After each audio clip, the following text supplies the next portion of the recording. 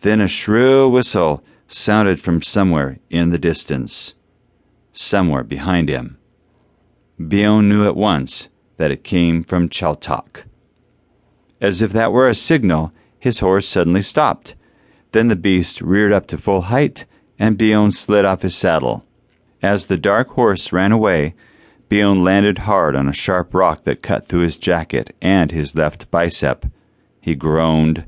The youth slowly stood and turned, glaring at the horse as she disappeared into the darkness.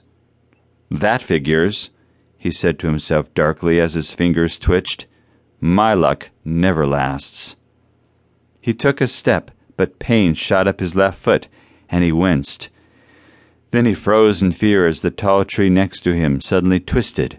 Just in time, Bion hit the ground as the cursed branches swung where he had been. That would have hurt. Bion froze, waiting, but the tree remained still. Then, with an ungainly lurch, he hobbled to his feet and limped in the direction his horse had disappeared. All the dark trees swung their branches at Bion as he came near. He ducked several successfully, only to be smacked hard by others, and the stinging pain slowed him down. Finally he limped into a clearing and stopped. He stood in place, listening. He heard them. The sounds of galloping horses and coarse goblin laughter. They were near. Bion gazed down the ominous, shadowy hill. He looked up, to his left, then to his right. He saw nothing, but he heard them. Where were they? Could he possibly outrun them? Not likely.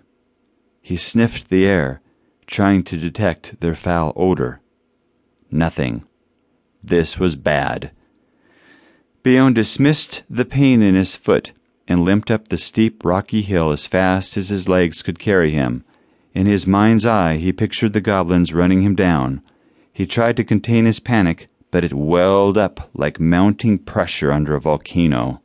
Bion crawled up to the ridge and stopped to catch his breath and calm himself. He crouched low to the ground and kept his head down. The goblin's plan was obvious. He had seen this many times. The hunt was on, but there was never a direct chase. The creatures always stayed out of sight until there was no escape, and then the end would come. "Think! Think!" Bion snapped at himself as he gripped his curly hair.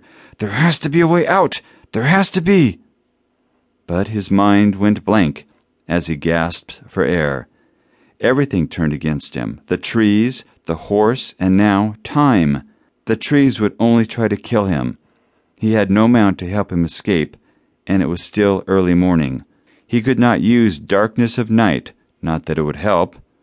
His foes could smell him, track him, and find him, and they were coming. Bion braced himself for flight, but could not resist the impulse to look down the hill. He lifted himself, slowly and quietly, and peered into the darkness below. He saw no goblins, but he heard a collective whoosh coming from arrows. Several flew at him, and 2 made their mark. One pierced through his right side, just beneath the ribs. The other sank into his right thigh. Bion cried out and sank to his knees.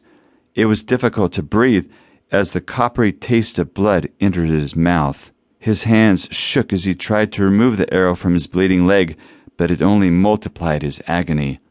So he focused on his escape instead. In desperation he limped forward, now feeling dizzy and weak.